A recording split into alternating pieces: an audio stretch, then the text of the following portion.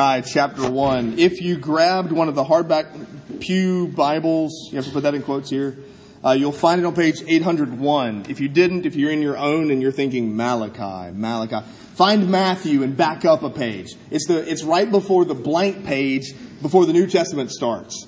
The very last book of our Old Testaments. It's not the last one written. First and Second Chronicles were written later than Malachi, but he is the last prophet, and because of his dating and when he served, when he worked as a prophet, he is rightly placed last in our English Bibles. Malachi chapter 1, verses 1 through 5. It is, as you perhaps have already figured out, it's our practice to stand when we read God's Word. If you're willing and able to do that, let me ask that you stand now. The oracle of the word of the Lord to Israel by Malachi. I have loved you, says the Lord. But you say, how have you loved us? Is not Esau Jacob's brother, declares the Lord. Yet I have loved Jacob, but Esau I have hated. I have laid waste his hill country and left his heritage to jackals of the desert. If Edom says, we are shattered, but we will rebuild the ruins, the Lord of hosts says, they may build, but I will tear down. And they will be called the wicked country, and the people with whom the Lord is angry forever. Your own eyes shall see this, and you shall say, great is the Lord beyond the border of Israel. Let's pray together. We pray, O Holy Spirit, that you would be at work in and through and by this word in our own hearts. Use it to change us, to grow in us a deeper love and gratitude for our salvation by grace through faith in Christ. For it's in His name that we pray. Amen. You may be seated.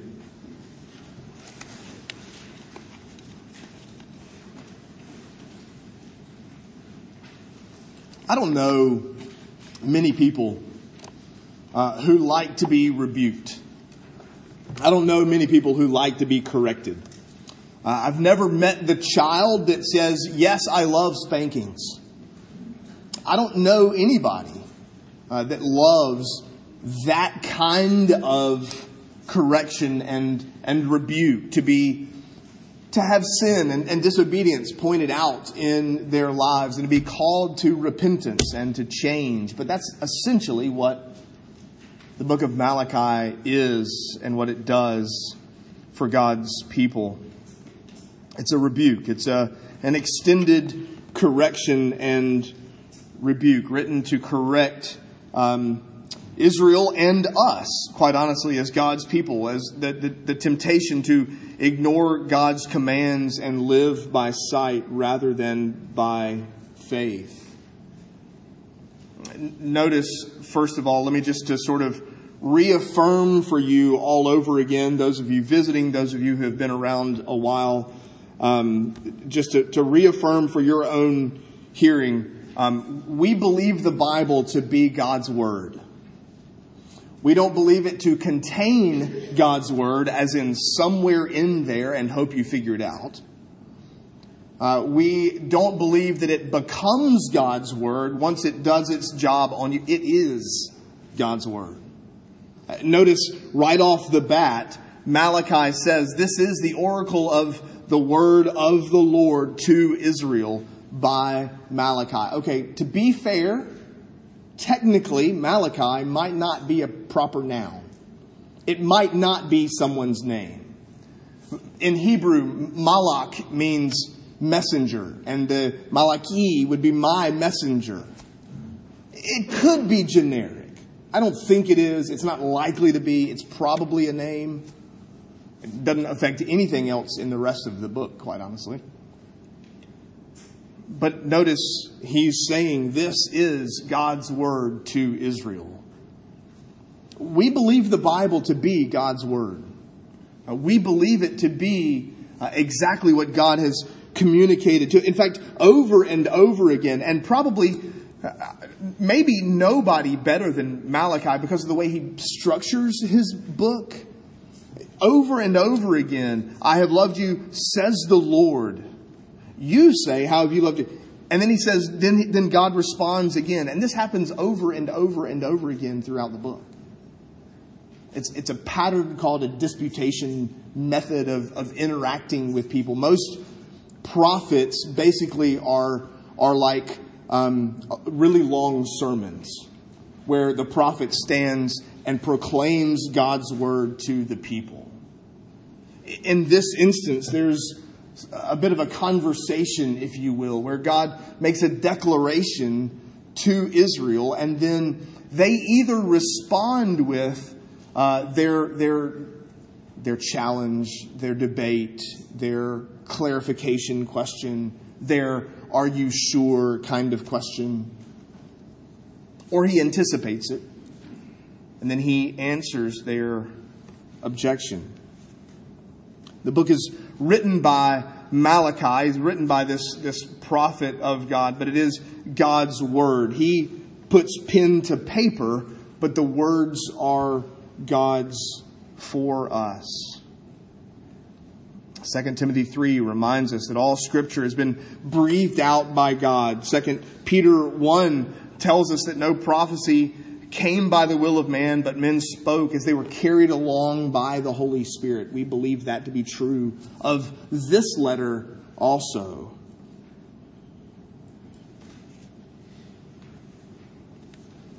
Malachi's serving, ministering in restored Israel, if you will. This is to give you the brief overview of the history of Israel, so you can have the context. It's probably around 460 BC. But you remember the 12 tribes of Israel, the nation of Israel, all come from Jacob. Abraham, Isaac, Jacob. Jacob has his name changed to Israel, and the 12 tribes of Israel come from him. They're taken from Egypt to the promised land and given that land as their inheritance. Over time, they disobey, they intermarry with foreigners, they violate God's commands, and eventually Assyria, after David and Solomon, then this kingdom splits into the northern and the southern tribes, the northern Israel and southern Judah. Israel in the north is conquered and defeated by Assyria. Judah is then captured by Babylon, and that's Daniel. That's when Daniel's in Babylon. And the Persians come and they defeat the Babylonians and allow the Israelites to go back home. Now they've been back home for a few years, 50, 60, 70 years or so. The temple's been rebuilt. We'll see that in the next couple of weeks. But if you're familiar with your history of Israel, that temple is not all that attractive. The temple Solomon built was gold, gorgeous, stone, beautiful, intricate carvings, overlaid with gold, shining all. You wonder what it looked like in the sunrise, if you could sort of catch it just right. This one is not that. This one is such that the people that remembered the old one are really disappointed. It's sort of the guy in Christmas Vacation. They're not twinkling. Thanks for noticing. It may be a temple, but it ain't as pretty as the last one. We know. Thanks for noticing. But the temple has been rebuilt. They've been allowed to go back home. They're offering sacrifices. That has been reinstated. This is probably a little before Ezra and Nehemiah, at least a little before Ezra. And they're home, but their land is much, much smaller. And they're still sort of oppressed by outsiders. There's even a part, you read through Ezra and Nehemiah, and they're trying to rebuild the wall, and they're having to work one-handed because they've got swords in their other hand, because you never know when someone's going to attack. There are these other nations, these foreigners around them that are persecuting them, that are causing them trouble. That's the audience. Those are the people that Malachi writes to. Those are the people that this letter is going to. God says, I've loved you. You can imagine in that setting, in that context, the natural response would be, and how exactly have you loved us? Remind me again how this works. How often do you interpret God's love for you by your circumstances? That's what they're doing. They're looking at the world around them. They're looking at their context. They're looking at their setting. They're looking at their circumstances. They're looking at these foreigners that want to sort of send raiding parties in and cause them trouble. They realize they don't have their own government. They don't have a wall. They barely have something that qualifies as a temple. Remind me again. They're looking around and going, all right, God says He loves us. You keep using that word. I do not think it means what you think it means. They're looking at their context and evaluating God's love based on the things going on around them. Now, careful. See, it would be really tempting.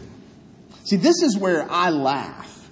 This is where I go, they can't be serious. You do this though, right? You do from time to time take a thread. You take something about your circumstances. You take something about your context. You take something about something going on in your life, and you use that thing to determine, does God love me? And based on this, the answer would have to be, are you sure? He says He loves me, but how have you loved us? We do the same thing. We respond the exact same way. You know, if God loved us, why are our brothers to the north destroyed by Assyria? If God loved us, why did we spend 7 decades or so in Babylon, having to live there in their culture and their society? If God loves us, why is this temple so lame? If God loves me, why do I have a miscarriage? If God loves me, why are my children so disobedient? If God loves me, why did I lose my spouse? If God loves me, why did this activity, this event happen in my life? If God loves me, why doesn't my boss recognize the hours and the work and the things I do for this company? If God loves me, why is life so difficult? We do the same thing. That's in essence where the Israelites are. If God loved us, why doesn't our church grow faster? Fill in your question. I can't ask all the possible questions that you are asking, but it's one of those. It's something like that. If God really loves me, why would I be going through blank? You fill in your blank. You've probably asked the question before. You've thought it. Maybe you were wise enough or cautious enough or afraid enough not to actually say it out loud. But look at the answer God gives to them. I've loved you, says the Lord. But how again have you loved us? In what way have you loved us? God takes them back centuries, millennia, to their forefather, Jacob? His answer is to look back.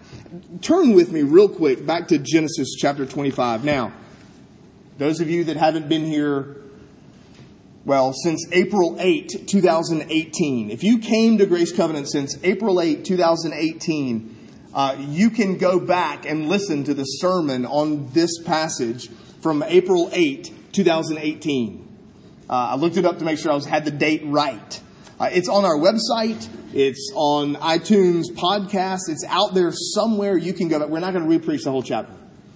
But I do at least want to read the passage that Malachi, inspired by God, takes these Israelites back to. Genesis 25, beginning in verse 19. These are the generations of Isaac, Abraham's son.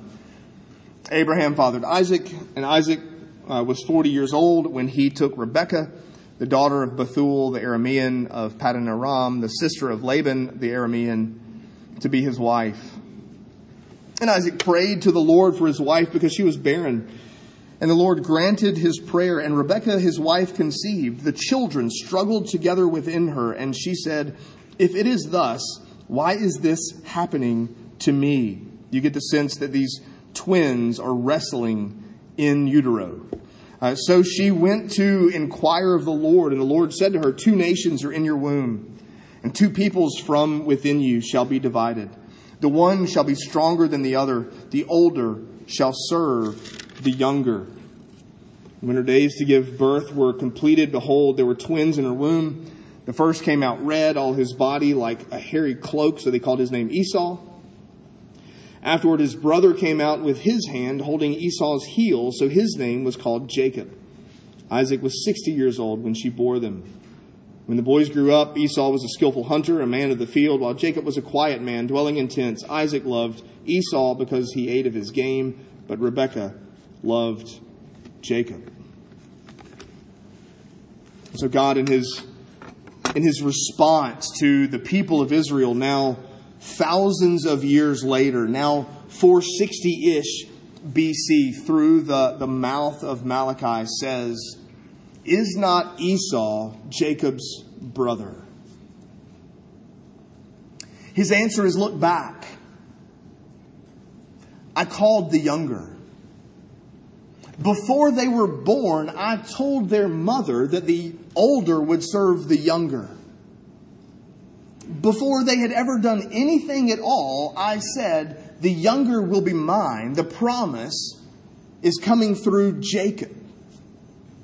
Through Abraham, Isaac, who was not the oldest, Jacob, who was not the oldest. And so he asks them, look back to your beginning. Look back to your heritage. Look back to where this all started.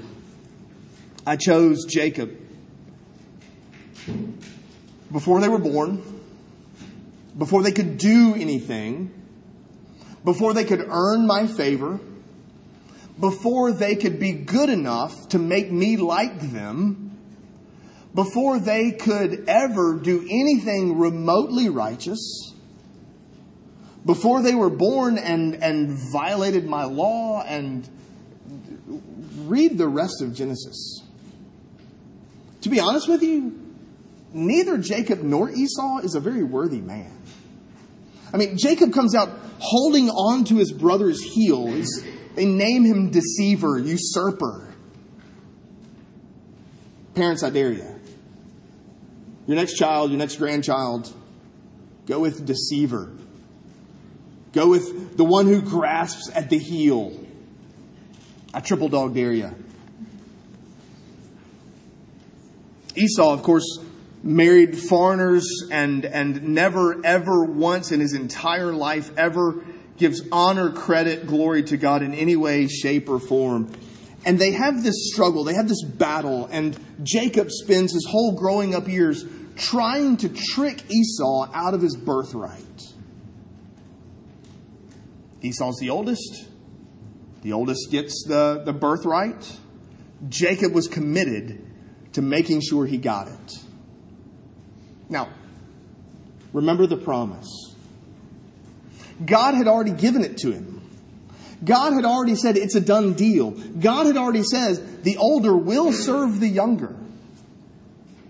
And yet Jacob, I don't know. I better make sure I get this. I better make sure I secure this for myself. The Israelites are Jacob's descendants. The Israelites are the descendants of Israel. That's Jacob. It's the same person. His name gets changed later.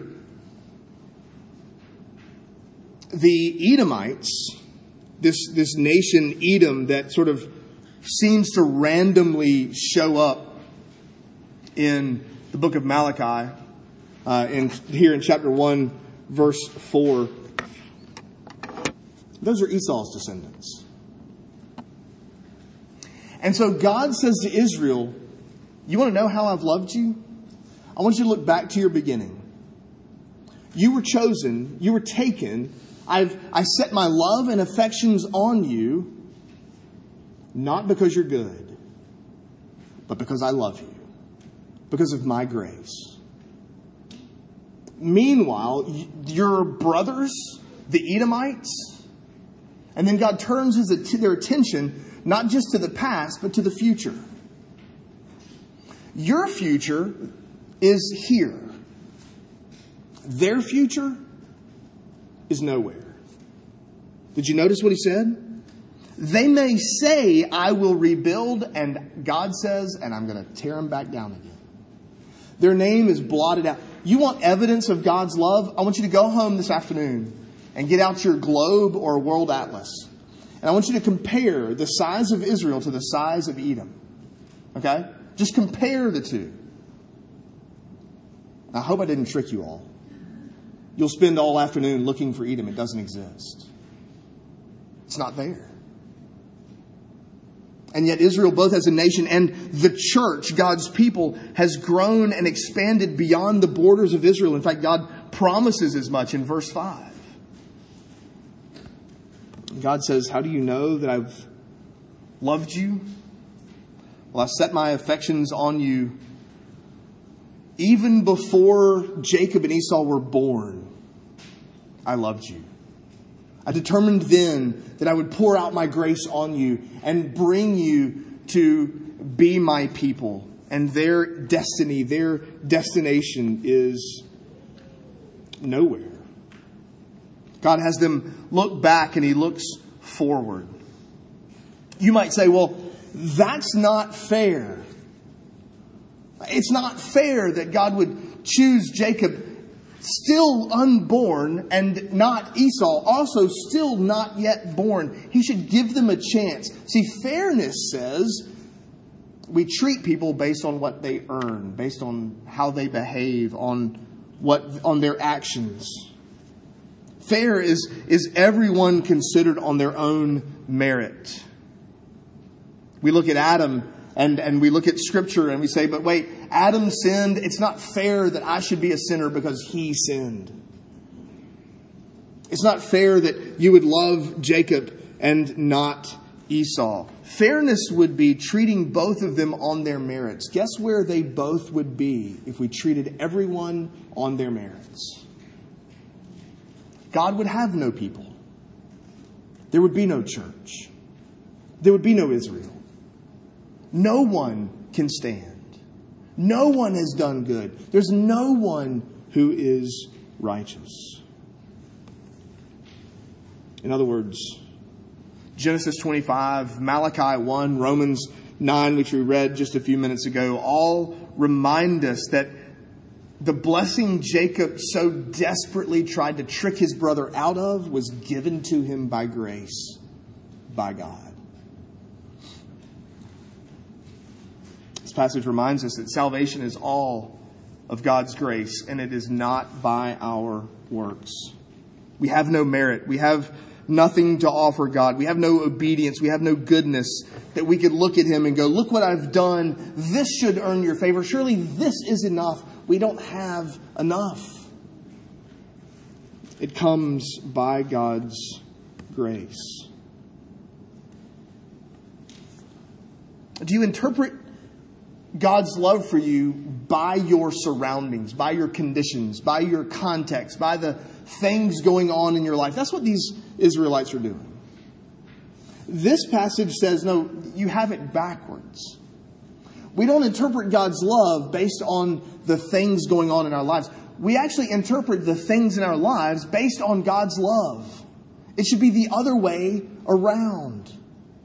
James tells us, consider it pure joy when you face... Wait, no, not trials, not suffering. Those aren't good. It can't be that. That can't be what James said. That can't be right. Surely I'm not supposed to count trials in my life as joy. Surely I can't count those as good things in my life. Those are bad things. Those are things I'm trying to avoid. God reminds the Israelites, He reminds us that we go through trials, we go through suffering, we endure these things, we go through these times even of testing by God. They're intended to strengthen our faith and draw us closer to Him.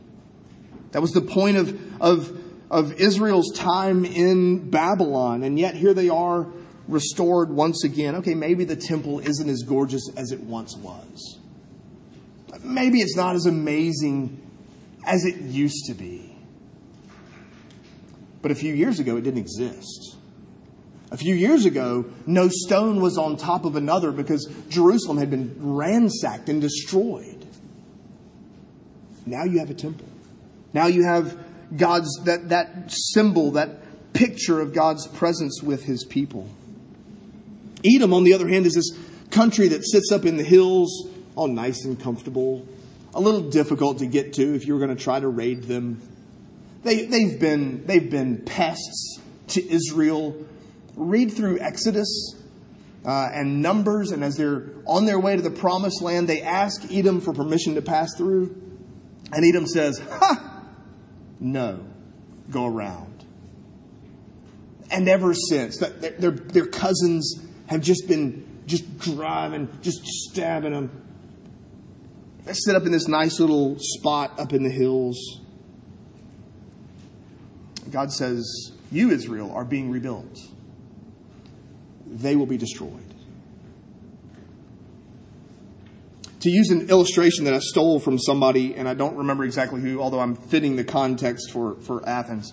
Here's what I'd like for you to do. I'd like for you, at some point this spring, I want you to go over to Isom's orchard and go talk to one of the peach trees. And ask it questions.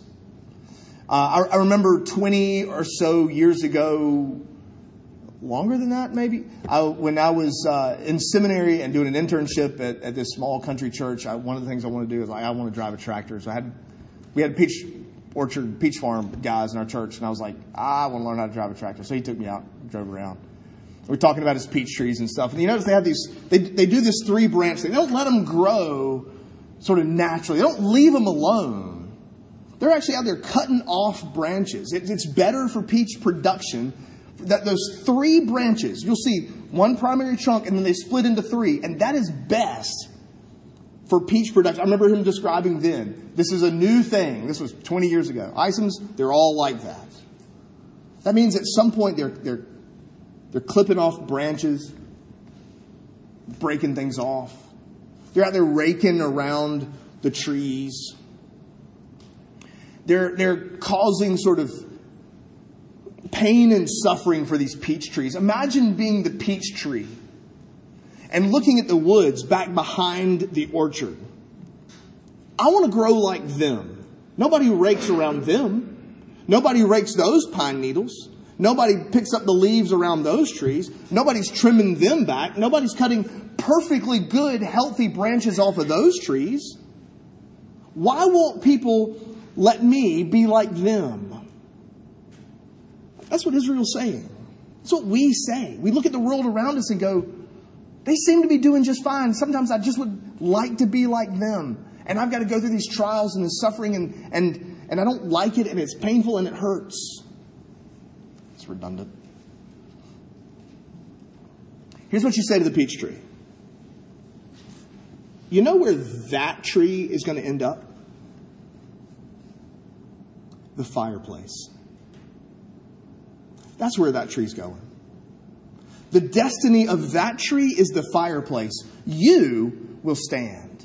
You will bear fruit. It may be painful. Yes, we might be trimming off perfectly good, healthy, normal branches, but it's for the good of your fruit production. It's for the good of the tree. Remember that. Those moments when we start to interpret God's love for us based on our circumstances, turn that around. We interpret our circumstances based on the promise of God's love for us. Yes, it may hurt. Yes, it may be painful, but it's for our good and for His glory. And the people around you who aren't going through that, you know where they're headed? The fireplace. That's their end. That's for those outside of Christ, those not trusting in Christ alone for their salvation. That is where they are headed.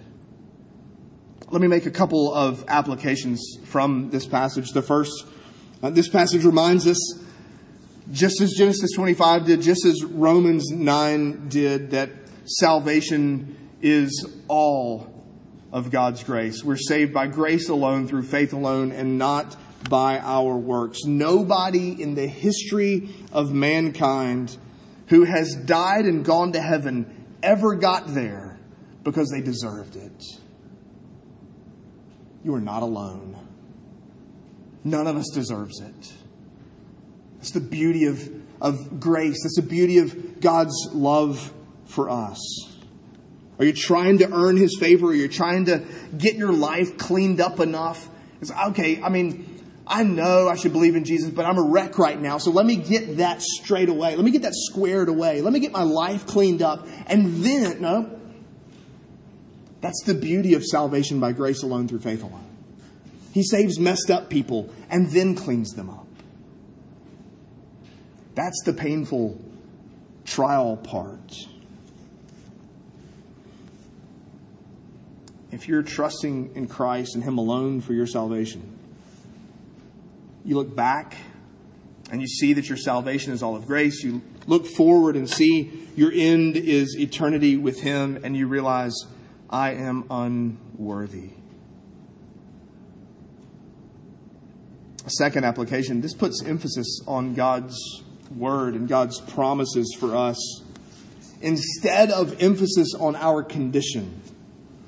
This puts greater emphasis for us on our knowledge and understanding and trust and belief in God's Word rather than the world in which we live, the condition that we're in, whether it's mental or physical or emotional or spiritual, whatever it is we're going through. It puts the promises of God over and above your current situation. We interpret our situation based on God's love, not the other way around.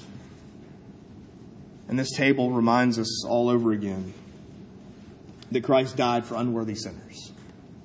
This table is set for people who don't deserve it. This table reminds us that salvation is all of grace. And yet He uses this table to sanctify us, to grow us more and more after His image, to root out sin, to grow us in our hatred for sin and our love for righteousness. Do you remember Eustace Clarence Scrubb? The Voyage of the Dawn Treader. He turned into a dragon. Had scales. He could fly. He could breathe fire. That's pretty cool, right?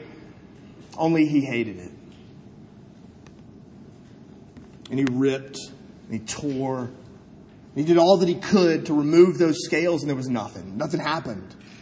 Every time he would rip, it was still there. Nothing ever got better until Aslan came along, the great lion with his sharp claws, and he began to tear. It hurt. It wasn't pleasant, but it was for his good and for Aslan's glory. That's our hope. Interpret your condition, your situation, based on God's love, not the other way around. Yes, the pains and struggles of our growth in grace are proof that God loves us. Learn to see beyond them to what He will do and to what He will make. Let's pray.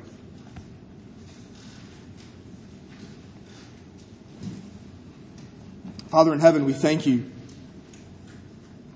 We thank you for Eustace, for the picture, the image of unworthy sinners receiving your grace, being saved by your grace through faith. And yes, our trials, our struggles, they're painful. Yes, they hurt. No, we don't like them. Yes, it might even take Aslan's sharp claws to tear them from us. Father, would you grant us the endurance, the hope, the faith to endure, because you're at work. We pray all of this in the name of Christ. Amen.